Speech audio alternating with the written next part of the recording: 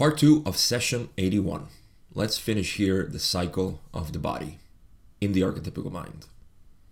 Let's begin.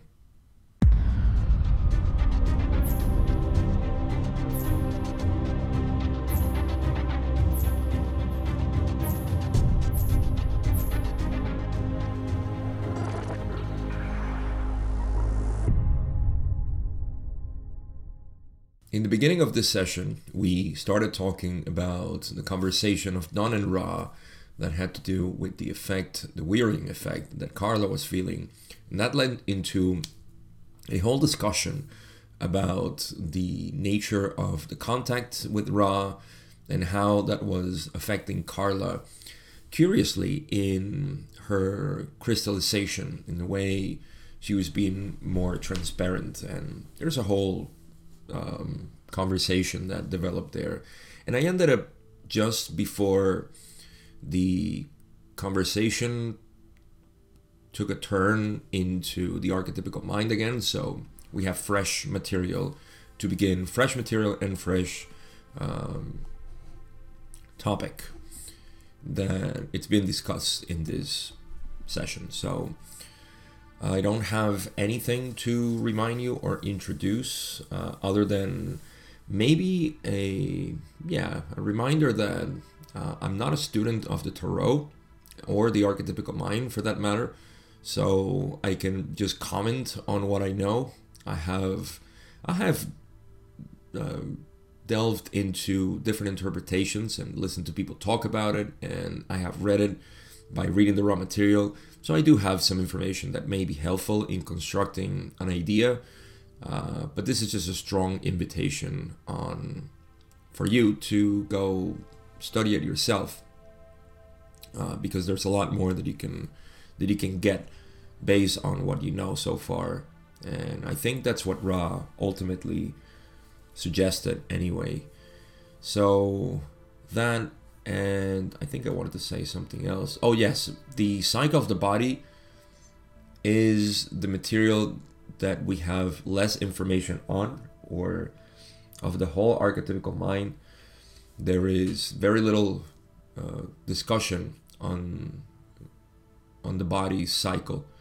So that's it. The last information I'll share is that my allergies are still very much active, and I am drinking my tea, which has nothing to do with allergies, but that's it. That's all I wanted to share at this point. And now we can start with the fresh material. Question 11 is what's going to start us up, with Don saying, going back to the previous session, picking up on the 10th archetype, which is the catalyst of the body, or the wheel of fortune, which represents interaction with other selves. Is this a correct statement? Ra says, this may be seen to be a roughly correct statement in that each catalyst is dealing with the nature of those experiences entering the energy web and vibratory perceptions of the mind-body-spirit complex. The most carefully noted addition would be that the outside stimulus of the Wheel of Fortune is that which offers both positive and negative experience. So we discussed already matrix and potentiator of the body, and that's why we're jumping straight into catalyst. Now remember, there is a cycle. It's matrix, potentiator, catalyst, experience, significator, and then transformation and great way. So we're dealing with catalyst, which is a third in the cycle of the body, and I think it would be 10. Oh yeah, Don just said it. 10th archetype. Okay, so Don is equating this to the interaction with other selves, and I guess this also comes from Ra's own suggestion that there is nothing like dealing with other selves. In fact, dealing with other selves is what accelerates the majority of the catalyst in our life. And Ra agrees that it is roughly correct. I'm going to expand on this, of course, because it's not just other selves. That's not the only thing we interact with Um, although it is one of the most powerful, as Ra said. So they actually say, I think this is most complete, is each catalyst is dealing with the nature of those experiences entering the energy web and vibratory perceptions of the mind-body-spirit complex. So let's put some foundation here in what the body is. I have often said that the body extends beyond what we think is the chemical construction that we have around us. And because we cannot experience the body unless there is an external stimuli, right? Without that stimuli, we have no idea that our body exists. So I know I have a skin because I have things to interact with. Even air is part of it. So what is to say that my body just is limited here? It's only that the bag of skin creates the layer of connection with everything else. So the interaction of the body is everything that is coming in contact with at the moment. You see, everything else is the mind, and the mind just remembers past interactions. That's all it has. So it's a repository of body interactions in the past, and fashioning mental experience is also a function of the senses of the body. If you want to see how true this is, try to think anything that has nothing to do, try to have a mental experience that doesn't have the five senses, or at least a combination of them. So you see, the energy web of the body and vibratory perceptions. So everything is vibration, everything is perceived in forms of vibration. So everything that is outside that we receive, that is part of the body's catalyst, because it produces that interaction that we need to further know ourselves and experience ourselves mostly. Ra says the most carefully noted addition would be that the outside stimulus of the Wheel of Fortune is that which offers both positive and negative experience. So it seems like I'm not big on the symbology of the cards, but I know the Wheel of Fortune is the name of this card, and it has a wheel with 8 spokes, and it has, I believe, positive and negative, of course, moving the wheel. And so all of this seems to indicate that which is the external stimuli, that which comes out from the body, right? That which we perceive is offering positive and negative catalysts that can be fashioned into positive or negative experience. So yeah, there's much more, of course, to analyze and explore in this archetype. I can only add in, for example, it's called the Wheel of Fortune, right? And it seems that most of the things that happen to us, especially in the body, are, and certainly in reality, it seems out of luck, right? We have luck. Luck is another word that we have for karma. Karma is a little bit more intricate because it takes into account, at least it takes in the definition, it takes into account that there is a reason why you are receiving this, and this is because of previous interactions with the world. So karma in general is neutral. It's just how we interpret it and how we transmute it, of course, in our experience.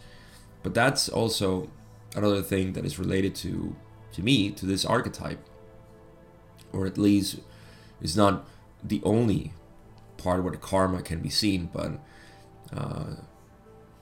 it looks like it's very much related to it, because catalyst, again, is a function of karma as well. So if we look at the Wheel of Fortune as also being part of our karma, then we can see maybe a little bit more in there. So I think that's all the comment I can make on this. Let's move on. Question 12, Don says, the 11th archetype, the experience of the body, represents the catalyst that has been processed by the mind-body-spirit complex and is called the enchantress because it produces further seed for growth. Is this correct? Ra says this is correct. And see, we, in the cycle of the body, let's put it into context. Because we have experience so far, and we're gonna skip the significator because Don said that they already talked about it, but I don't remember them talking about it at least extensively, so I can barely comment on it. But yeah, the experience of the body represents the catalyst that has been processed, and it's called the enchantress. I think I've heard that enchantress is not what it's called usually. I don't know why Don said it. I think strength is associated more with it. And I remember the card being, there's a lion there, and there's a woman sort of very unaffected by the lion's presence, so it has been tamed or dominated, who knows. And it produces further seed for growth. I wish there was more information here, but there's not. And I'll just recap that the function of the body is for us to have experience. And in the current density, which in this case is third density, of course, and this experience is also being used for polarization. So how you perceive your body, and again, it's not just the physical body, is everything that is around you is your body. How everything reflects out of you. Because ultimately what you are is pure consciousness. This consciousness has a movement, which is the mind, and the mind is what has all the biases, karma, and plans or purposes and imbalances and so on, distortions, etc. So how you use the body for the polarization of this mind-body complex or mind-body-spirit complex is what is determined. And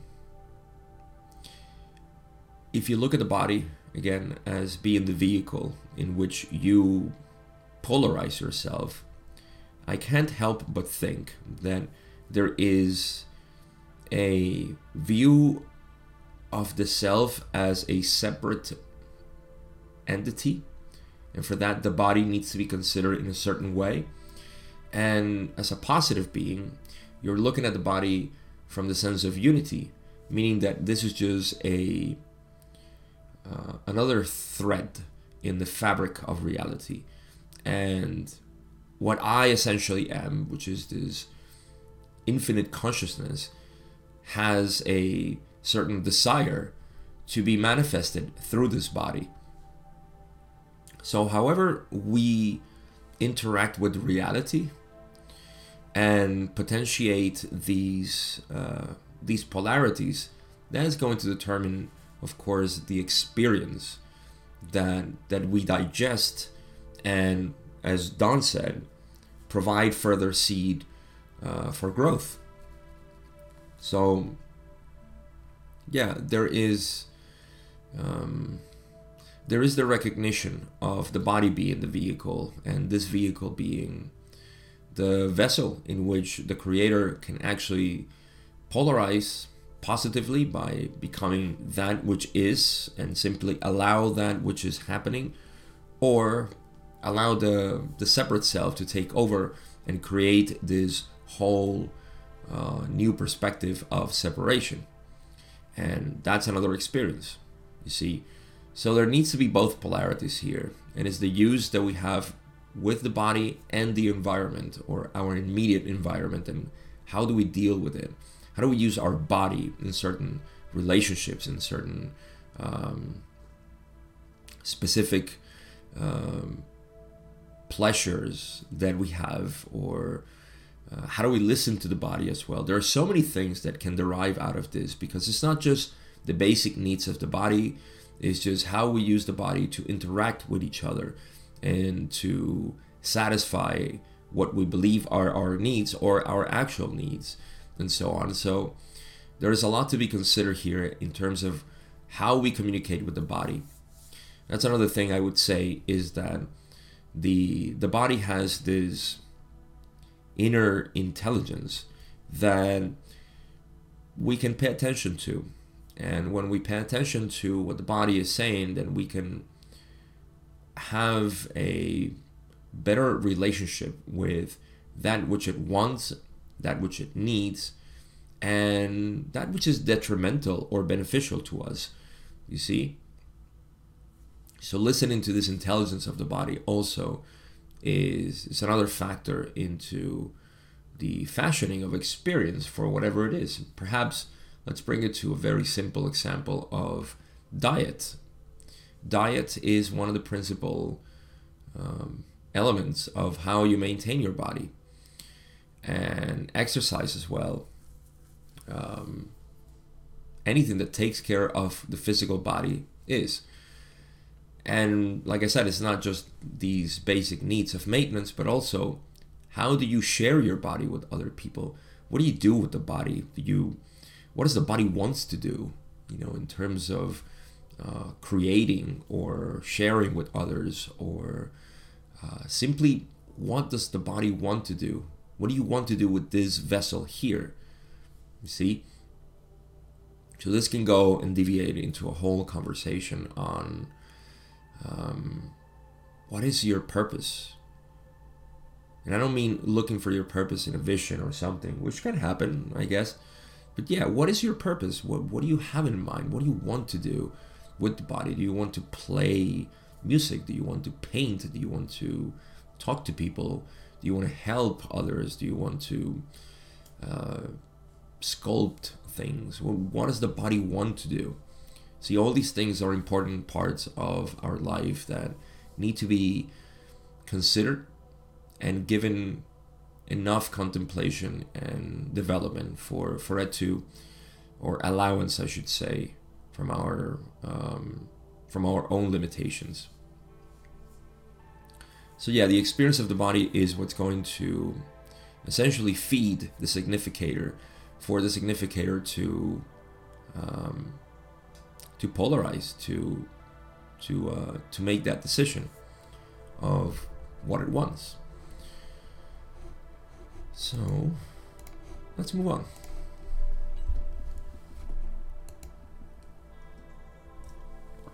Question 13. Don says, we have already discussed the significator, so I will skip to number 13. Transformation of body is called death.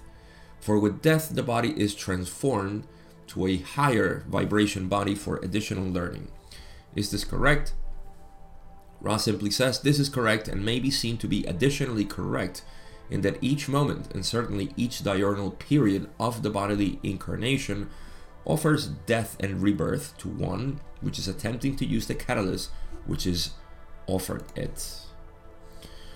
So beautiful part about the archetype of death in the body. Now, the immediate association that we will have with this is physical death. So the transformation of the body is at the end of your life, right? No. That is, of course, a major cycle. And with the word cycle, I'm not referring to the body cycle of the archetypical mind, but a simple cycle. Okay, let's just talk about cycles. One lifetime is a cycle for sure. As Ra suggests, is also a diurnal cycle. So you wake up, every time you wake up, you have been rebirthed, reborn, and you die every night. Okay? So that is another cycle. Then there is the cycle of meditation, for example, which can happen every other minute or every second, or it doesn't matter. You just simply stop thinking. When you return, or contemplation, this usually happens with people who just naturally go into contemplation mode, and suddenly somebody or something stirs them from their contemplation, and they say, wow, I wasn't here for a second. You know, they say, I was lost for a second, for a minute. I don't even know how long. So that's a rebirth. In any case, these are all signals that our perception can fluctuate. Our awareness of perceptions can fluctuate. And so there is always the possibility of being reborn. Of course, now this is taking the lessons, right, of the experience and the whole lesser cycle of 1 through 5, which is going to fashion this experience for a choice that is going to move into transformation. And that transformation, we can call it death in the body, because something has died in terms of what has been transformed.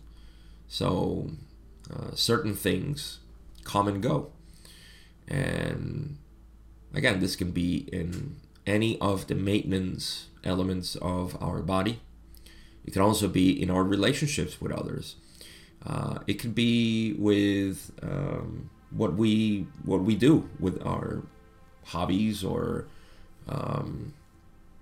passions or our work. Anything can suddenly change, and you find yourself doing something different, and that is a transformation of the body.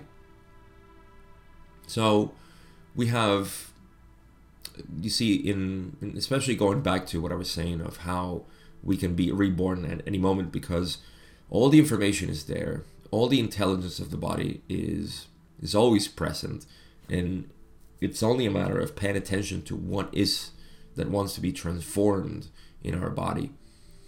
And like I said, I know I keep saying body as is the physical chemical structure, but this is related to your relationships. You need a body for relationships. You need a body for working. You need a body for physical activities or enjoyment of life in some way or another. So whatever you do with the body, that is part of the body cycle, or at least the whole spectrum of what the development of the body is.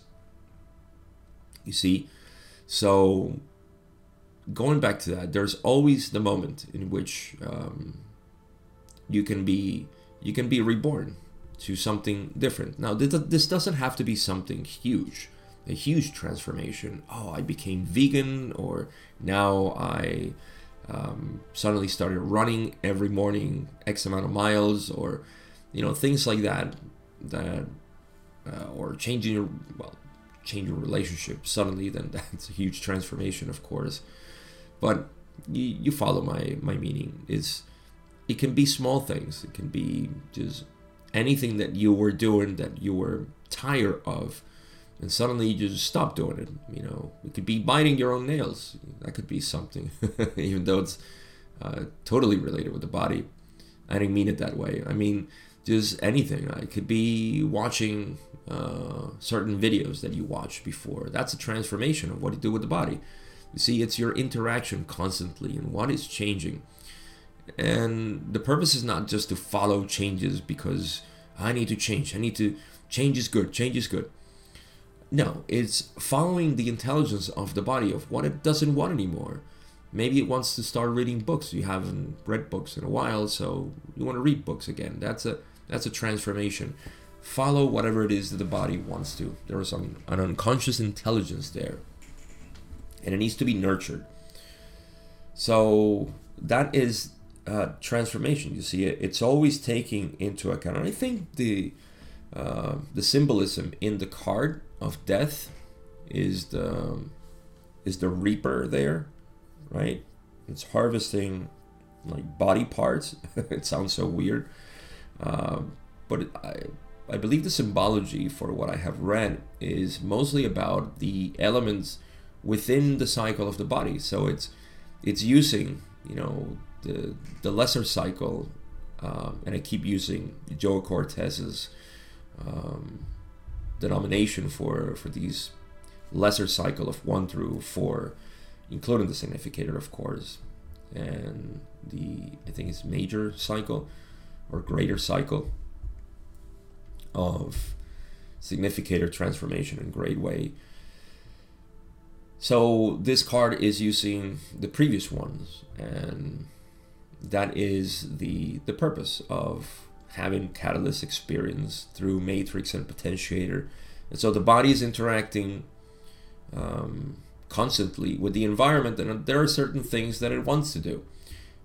Maybe it is that smoking cigarette thing that you're still doing. I don't know. Maybe your body doesn't want that. I think that's something to consider. Or it could be substances that you continue to use, alcohol, drugs, and I'm including plant medicine here because they are substances, regardless of if you consider them sacred or not. What is the use of all these things? Why do you have a relationship with that? Or going back to people and so on. So there's so much that can be talked about with the body cycle here, because is the mind interacting with the environment through this complex of the body. Okay.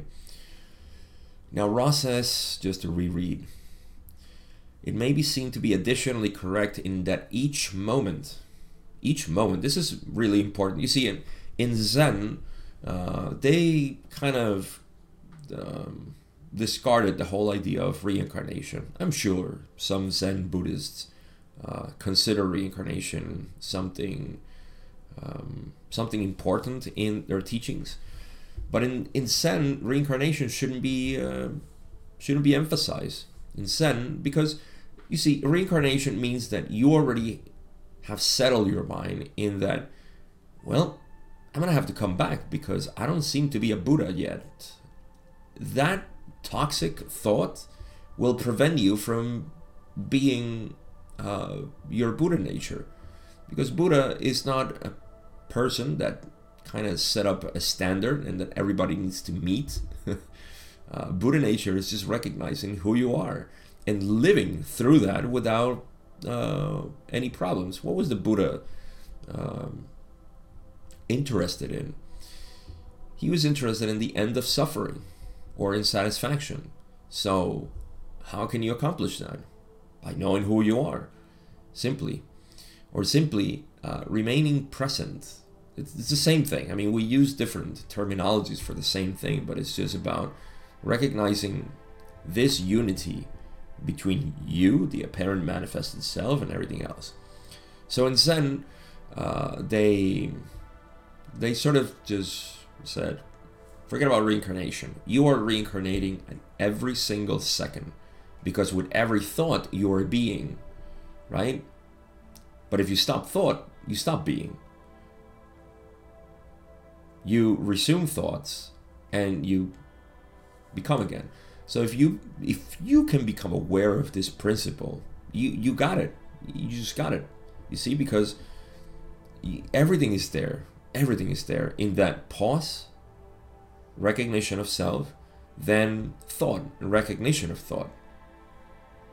So yeah, I think Ra he's being Zen, completely Zen here, to say that this may be additionally correct in that each moment And then they go to say, certainly each diurnal period of the bodily incarnation offers death and rebirth to one which is attempting to use the catalyst which is offered that. So, yes, everybody is dying and being reborn again unconsciously, as I just mentioned, through the process of simply thinking. And in associating themselves with thinking, they are being reborn. And it seems like a stream. For most people on this planet, it's a stream of being with the thoughts. See, it's like surfing an endless wave. And the wave crashes down sometimes and we get depressed. So instead of being in a wave continuously, the seeker is using catalyst, right? And in this way, you have to pause. You have to pause to see what was the wave you were riding. You see, what was that? Is that something that I enjoy, or something that I have been doing because of inertia, or because somebody told me to, or because it's good for me, and so on? So, the implications here are enormous.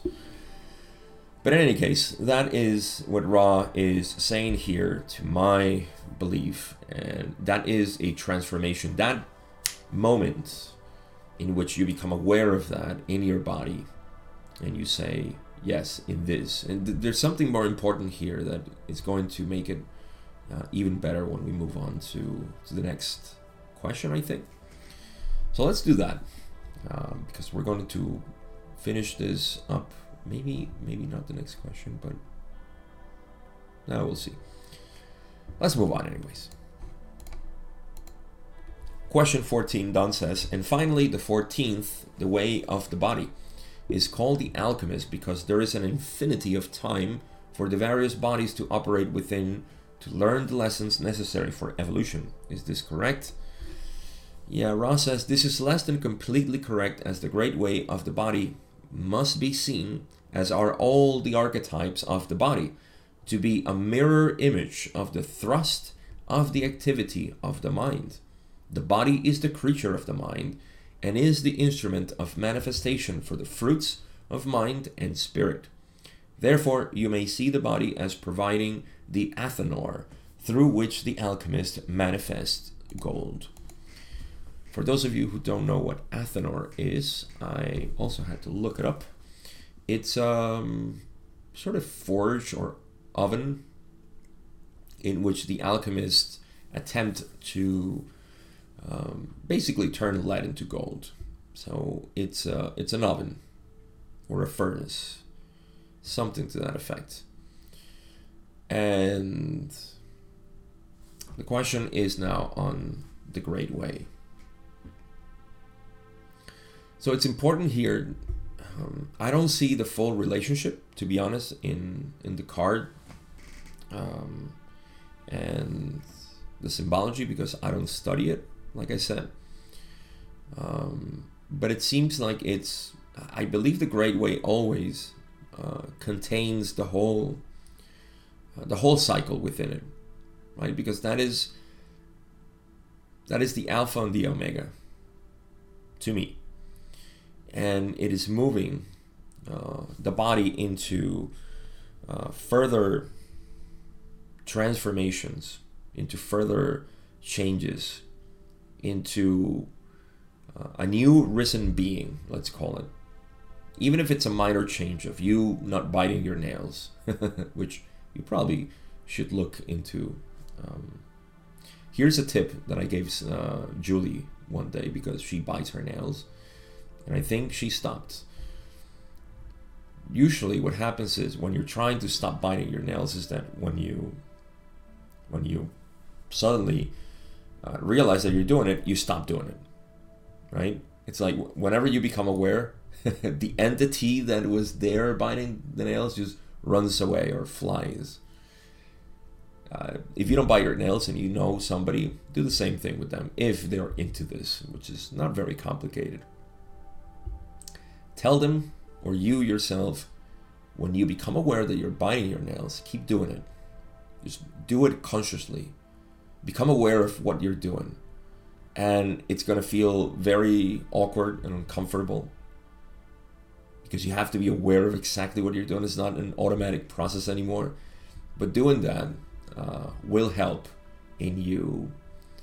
I don't want to say stop biting your nails, but just see what happens. See what happens. So yeah, in any case, whatever it is, it could be something minor or a big change. You know, you move from your country because your body is not doesn't want to be there anymore. You see, you change your body completely, a huge transformation. All of this is contained within the Great Way because it's taking everything into consideration and it's making that step. So this is the part that I think makes it more beautiful in the understanding of the body cycle, is that the body is the creature of the mind and is the instrument of manifestation for the fruits of mind and spirit. Right, is the vessel in which we engage in our physical, worldly activities. So paying attention to what the body wants to do, because your mind has ideas. Your mind contains the software, let's say. Your body is the hardware in which that gets executed. And it's been, you see, it has the interaction with the body, with the world, with the external world. So paying attention to that, again, is just becoming aware of what you are. If I can give a final thought on this, is that who you are, and I mean mentally, that's why I love that they connect the body and the mind here, right? Who you are is already decided for you. And luckily for you, that decision was made on love, harmony, peace. In other words, who you are, and I'm talking now about the manifested self. Now let me correct that. Who you truly are in your unconscious is already perfect and beautiful. We need to reveal it through these processes. So becoming aware of what you want to do and looking at the surrounding thoughts and patterns and limitations onto what you want to be, that is a huge key for you to allow this harmonious self to be. You see, this line, the body is the creature of the mind. Actually, Ra said it. I think I have it around here. Where is it? Ra said it also in session 5. And this is when they were discussing the disciplines of the mind and the body and the spirit. In session 5, they finished with the body. And then in session 6, they continue with the spirit. But they said, what is it? The body is a creature of the mind's creation. It has biases. I won't read the whole thing. You can go look it up. Because it's long. This is one of the longest answers in the whole raw material. And they only talked about mind and body. Funny enough, they only answered 3 questions, or actually 2 questions in this session. So the body is a creature of the mind's creation. You see, so your body, this, what you are, was a thought of it prior to being created, and is being rethought over and over again. In other words, this body is being created by the mind, by the unconscious mind, and it's manifested in a way that is congruent with what it wants to be, or what it is already, but is being prevented by, of course, the separate self, which is the identity that we have created out of the illusion of separation. So they say it has biases. The biological bias must be first completely understood, and then the opposite bias allowed to find full expression in understanding. That's beautiful. See, the biological bias must be first completely understood, and then the opposite bias allowed to find full expression and understanding. And this is all part of a discussion of balancing polarities, which they also talked in the mind disciplines, but I won't get into that. They say, again, the process of acceptance of the body as a balance, as well as polarized individual, may then be accomplished. So that is, to me, the recognition, once again, of your body as an analog of your mind to be explored in this density, in this human form. So much to get into in terms of allowing that self, because that's what I see. There is the self that has always been. When you were a child, that was fully 100% itself, just needed to form itself or get used to third density human form. But a lot of that was repressed and limited by the fabrication of the separate self, which we all went through. And it's just a matter of getting rid of the separate self now to allow this mature child to be spontaneous and genuinely what it wants to be. This eccentric self that sort of manifests, and you can see this mostly in people who have naturally, without conflict, gotten away from the establishment. You see, from the system, from culture, from society. And it's not a rebellious attitude, it's just who they want to be. See, bohemians, that kind of thing, hippies, and so on. So, yeah. I love also, let me just say that I love the part where they say that it is the Athanor. You see, because the body is certainly that oven, that furnace in which all experience and catalyst is being processed, your emotional reactions, everything. Ra talks about the emotional and feeling system in question 5 as well. Highly recommend that you go read 5.2, second question in session 5, and then finish it up with, I think, 6.1, which is the spirit. So yeah, we have this Athanor, this body, right, in which what's happening is you're transmuting everything. So it's the filter for experience, is that which you use for creating the gold, whatever other precious element you want to think about that you're producing. And that is the transformation of the body into the polarized self. Of course, I'm talking about the positive polarity here, and that has to do with knowing that your body doesn't stop with the chemical, physical body. It's beyond everything else. So, I can talk about this for a long time, but let's continue on.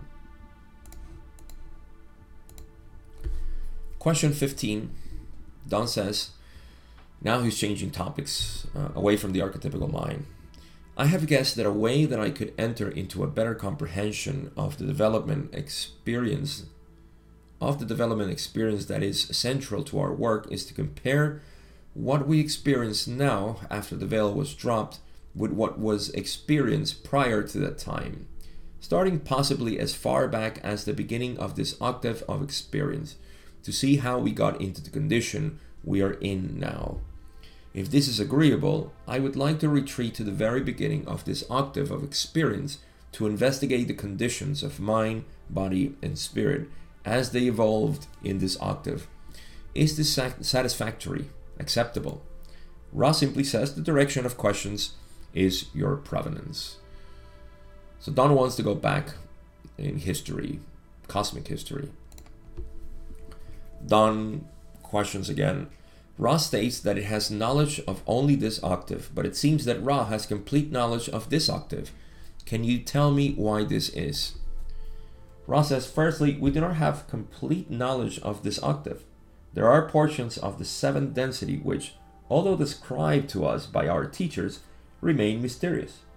Secondly, we have experienced a great deal of the available refining catalyst of this octave, and our teachers have worked with us most carefully that we may be one with all, that in turn our eventual returning to the great allness of creation shall be complete. This is it's an interesting turn of events here, or topics, because we're going. So Don wants to understand a little bit more the experience of third density with the veil by knowing a little bit more of the prior experience without the veil. And we have made some incursions in here. But when Ra says simply, yes, ask whatever you want, actually, that's your privilege. Don goes a little bit deeper into the question and says, all right, first, you say that you have only knowledge of this octave, but it looks like you have complete knowledge of the octave. Why is that? First, a refresher. When we talk about octaves, we speak of the entirety of the creation. Okay, it's not just the octave in the solar system or the octave of the galaxy. It's the entire octave of creation. So that's what Don is referring to with that octave. Now, Ra does say, we don't have complete knowledge of this octave. Let's put this at the forefront. There are portions of the seventh density which, although they know some of it by their teachers, that would be their guides in seventh density, they remain mysterious. So they just know enough, I guess. And secondly, they have experienced a great deal of the available refining catalyst of this octave. So I guess, why is this secondly? I guess because there is more catalyst, a great deal, but not total catalyst. So it seems like in sixth density, the process is of refining all the catalysts of the octave. I mean, of course, if at some point the creator wants to return to the self or that portion of the creator, then it needs to become fully aware of everything that has happened, right? But as that awareness becomes greater and greater, then it gets closer to infinity. And that's why identity needs to be dropped. So that sort of makes sense. Yeah, because at the end they say, and our teachers have worked with us most carefully that we may be one with all. That in turn, our eventual returning to the great allness of creation shall be complete. Yeah, the only return there is to drop identity and any sort of separation, still work with the creation as an entity, I suppose. I don't know. This goes way beyond my own understanding. But it's interesting. So let's move on. Question 17, Don says, then Ra has knowledge from the first beginnings of this octave through its present experience as what I might call direct or experiential knowledge through communication with those space, times, and time spaces, but has not yet evolved to or penetrated the seventh level. Is this a roughly correct statement? And that makes a lot of sense. Yes, of course, they have. And in question 18, Don says, why does Ra not have any knowledge of that which was prior to the beginning of this octave? And Ra says, let us compare octaves to islands. It may be that the inhabitants of an island are not alone upon a planetary sphere, but if an ocean-going vehicle in which one may survive has not been invented, true knowledge of other islands is possible only if an entity comes among islanders and says, I am from elsewhere. This is a rough analogy. However, we have evidence of this sort, both of previous creation and creation to be, as we in the stream of space-time and time-space view these apparently non-simultaneous events.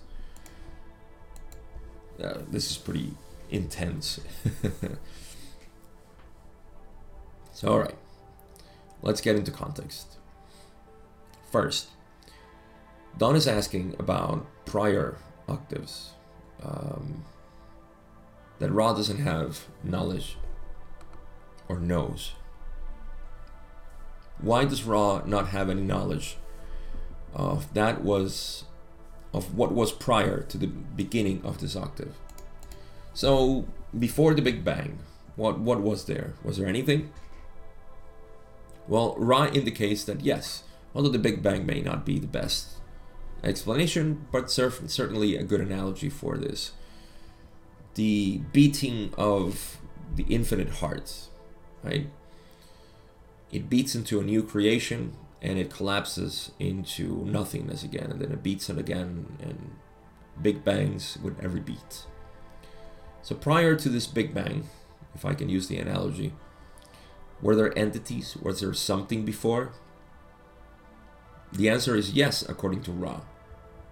Now, how do they know this? Because they can't travel to the prior octave or to the future octave.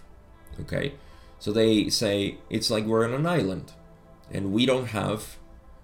I love how they describe boats. An ocean-going vehicle in which one may survive has not been invented. So yeah, you're on an island, and you think the only thing that exists is your island because you have no other indication of what there might be. You see water around you all over. So yeah, you're stuck there. But if somebody comes to your island and says, hello, I am from elsewhere, then yes, you have evidence that there is other islands, at least, right? Unless they come from the sea, but again, limitations of analogies. So it seems like Ra has had contact with entities from the prior octave, and of course from the octave to be. Now, how can this happen? You see, I like to draw a similarity with our own minds, because how do you know that what you are right now, right? This is your present octave. How does your mind know where it came from? Because there are thoughts from the past. You see, there are thoughts from what seems to be the past. It's actually right now. That's what I would say. It's a simultaneous event, right? That's why Ra says these apparently non-simultaneous events, which seems to be scattered in time.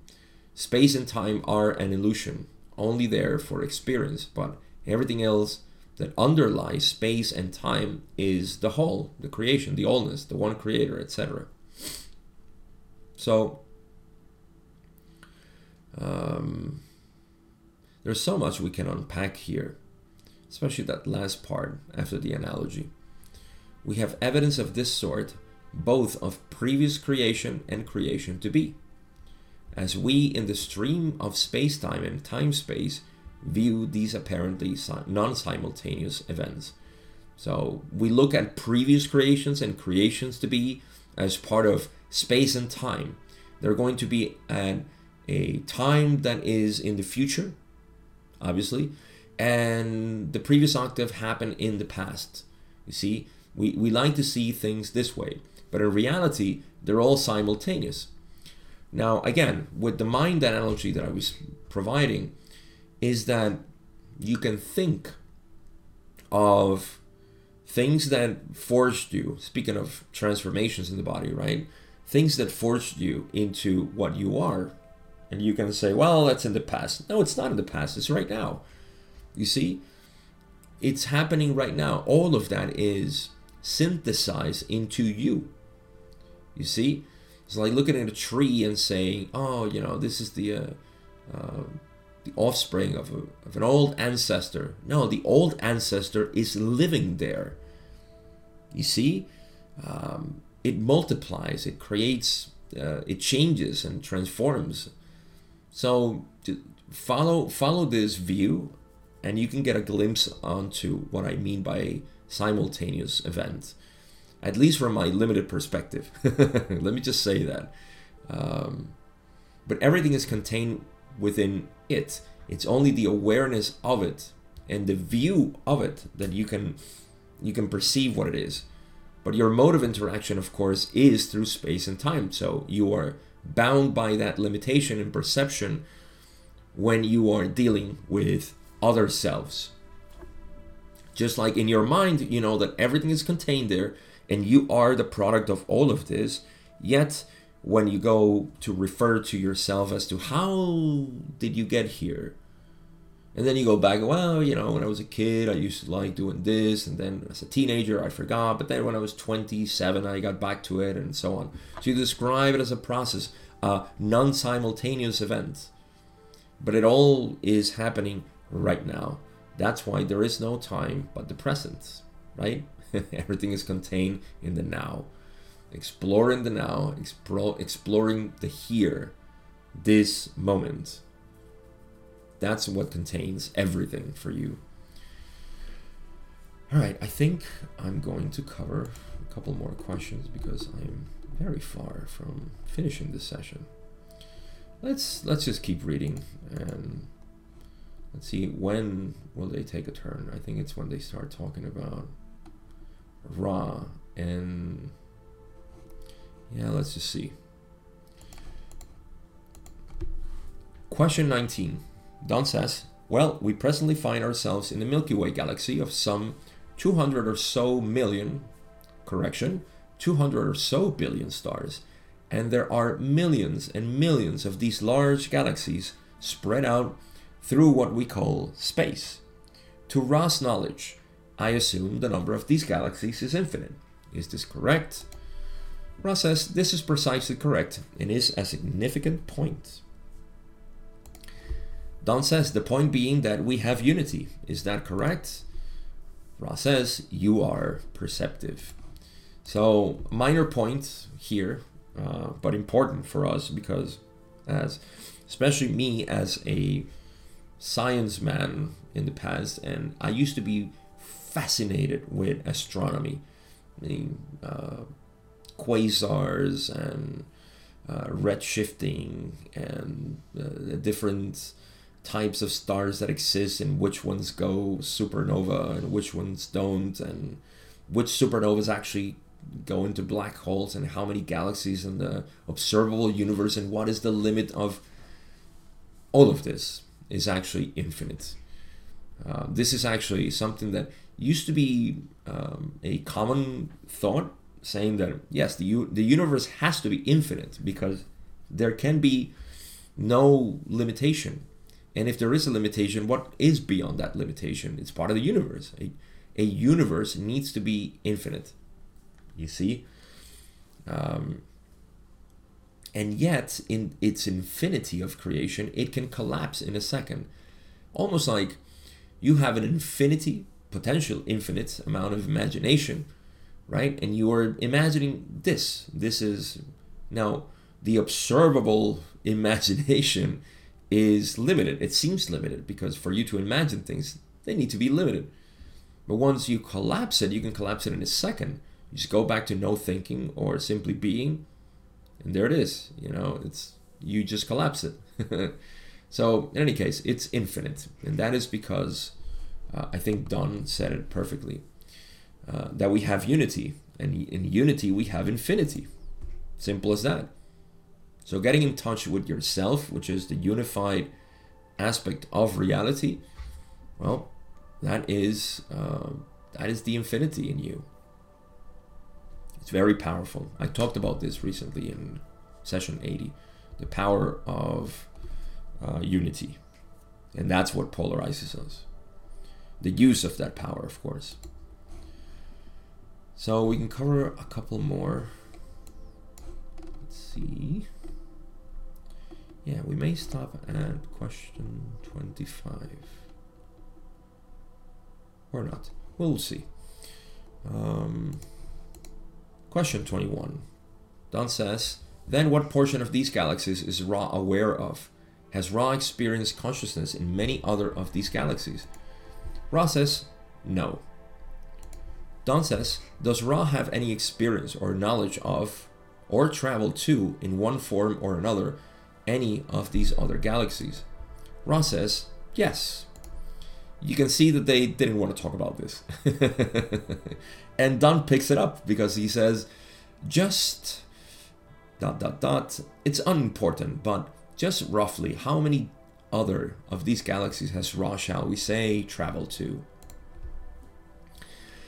Ra says, we have opened our hearts in radiation of love to the entire creation. Approximately 90% of the creation is, at some level, aware of the sending and able to reply. All of the infinite logoi are one in the consciousness of love. This is the type of contact which we enjoy rather than travel. And I think that's a beautiful way to say, in essence, that we don't want to travel. We don't want to have these experiences of going somewhere and so on. When you're open to the unity in consciousness, see, this is humans too, because we want to explore. This is all natural. I'm not saying that this shouldn't be this way, but I guess it's the affinity that we develop. And once we have this affinity for the experience of the mystical being that we are, travel seems unimportant. I draw a direct parallel here with the spiritual seeker who, in the beginning, is fascinated with astral projection and with all these psychic abilities, because it's recognizing that all of this is possible, yes? But eventually all of this, which in Buddhism or in Hinduism is called siddhis, these psychic powers, they stop being important because the power of unity, that sense of peace and this harmony in which you can live, is beyond the fluctuations of psychic power and the events, right, that cause these. So it's a different thing to, for example, seek. And this is one I see Ra talking here. It's so beautiful. See, there's a huge difference between experiencing these magical visions of the universe and talking to entities and going into different planets because you visit them with your mind and so on. All of this, seeking these exotic experiences. Speaking of exotic experiences, people who seek with psychedelics, right? And they just want the next experience and the next one, and what else is going to bring me, what kind of information about myself and my mission, my purpose, my identity, my planet, where I come from, my density of residents and so on. All these things that are explored constantly. You don't have to do it with psychedelics. You can go on videos on the internet or here on YouTube and find all kinds of videos that are going to tell you this and that, and you are this and you are...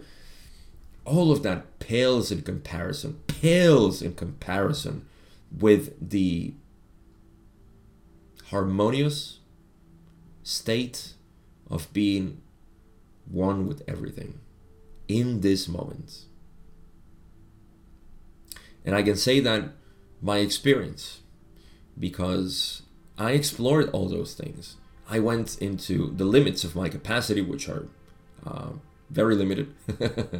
But I did experience fantastic visions and just mystical experiences of unity that were just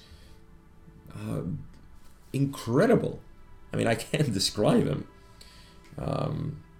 And I've done this with psychedelics, with breath work, with in dreams even.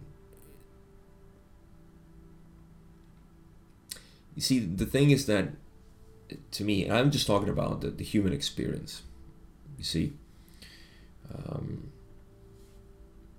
they seem to leave you with your present moment as something that is dull, boring. You need more. You want another experience. That is the mind. See, the mind is always seeking experience. And that's inevitable. But when the mind is the master here, and consciousness is just subservient of the mind, then things start to feel awkward. They start to feel incomplete, because that's the mind. The mind feels always incomplete and wants more. So it's about reverting this into consciousness being the master, because it really is. It precedes the mind. And from there, every moment is as beautiful as the other. Every single experience is the same. You see? And I don't mean the same as dull. You see, it's the same in terms of how you live it. It's not causing these stresses and so on. It's just, it's an equanimous state of all things just being as they are. There is a perfection in all things. There is no discrepancy. There is no distortion. And that's why Ra seems paradoxical when they say apparent distortions, total perfection and apparent distortions. How can it be perfect if it has distortions? Because they are apparent. They're not real. They're just there as a play. You know, there is no background in the screen. There is no entity in the screen. It's just simple apparent distortions of the screen. The screen is perfect. It's crystal clear. That's why we have a movie. And so living from there is better than to go and explore, right?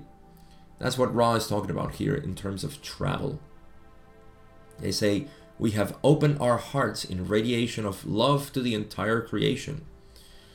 You see, and approximately 90% of the creation is, at some level, aware of the sending and able to reply. Of course, at the level of sixth density, this experience of the mystical experience must be something very different than human experience due to perceptions. However, it's the same. You see, it's the same opening of hearts in radiation of love to the entire creation. Is being able to see this. This is not a conceptual thing. This is a matter of being. And that's why it gets so difficult for most of modern humans who want to achieve this. It's not achievable because you already have it. You just have to allow it to be. Allow yourself to be. And so, this is the type of contact which we enjoy rather than travel. Ah, perfect. It's beautiful. You don't have to go anywhere. You just have to be. All right. we're going to leave it at this, and we're going to finish in part 3 with the rest of the questions.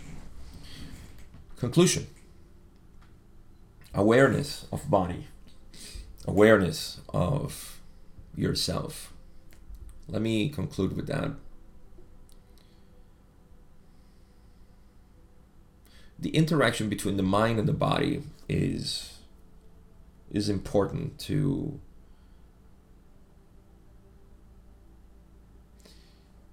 allow yourself to be that which is spontaneous in yourself.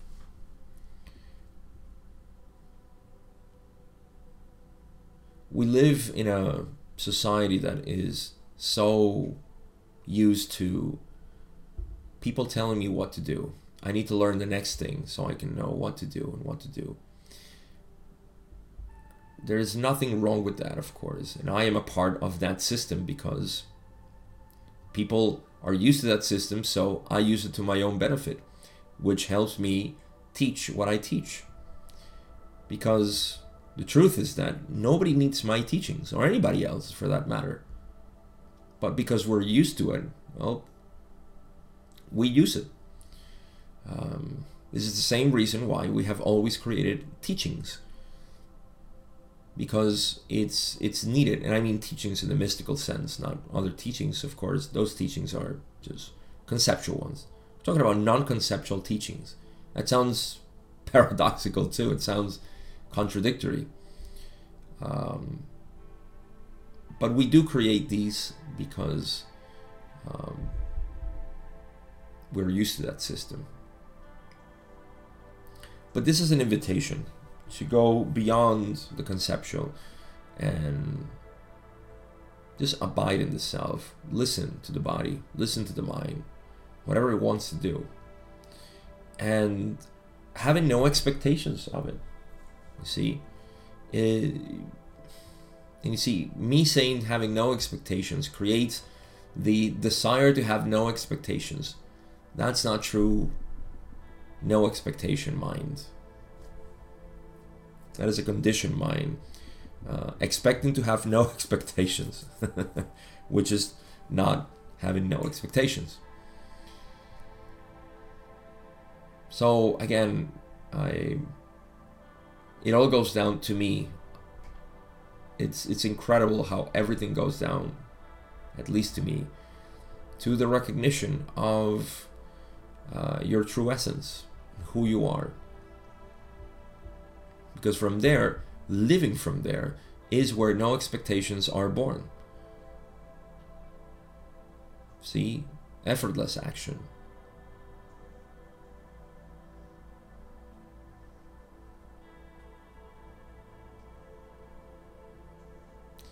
Getting used to this relaxation, living in a relaxed mind, that prevents the own mind to get in the way for what it wants to do, for what consciousness wants to do through the mind. But we can only listen to this when we take pause, when we sit down quietly, when we don't even have to sit down quietly, but listen to what the body is saying, because we're talking about the body, what it wants to do. And then listening to what are the objections of the mind as to not to do it. And the body may even react to that, because if your mind says that's dangerous, people are going to laugh at us, or nobody's going to care, then the body will react emotionally like that, and it's going to prevent it. So there's a whole communication that needs to be established, reinforced, and nurtured between the mind and the body, what it wants to do. This is the created aspect, or the creative aspect, yes, of reality. And that can be read from the quiet self, what it wants to do. that in general is my advice for the whole cycle of the body and the way in which I decide to end this second part of session 81. So, before I leave you, I will remind you that I would love to have you on Patreon. If you like these videos, please consider supporting me on Patreon and joining others into the discussions. The more people I have there, the more things I can do. So go check it out. It's not an expensive subscription. You can go and see what fits you or what you want to contribute. Links are always in the description. I appreciate that. In helping me, I help you. And in you helping me, I help you. So that's all I got to say. I have nothing else but take care, have fun, find that quiet place and moment in your day and enjoy it. I'll see you in part 3 of session 81.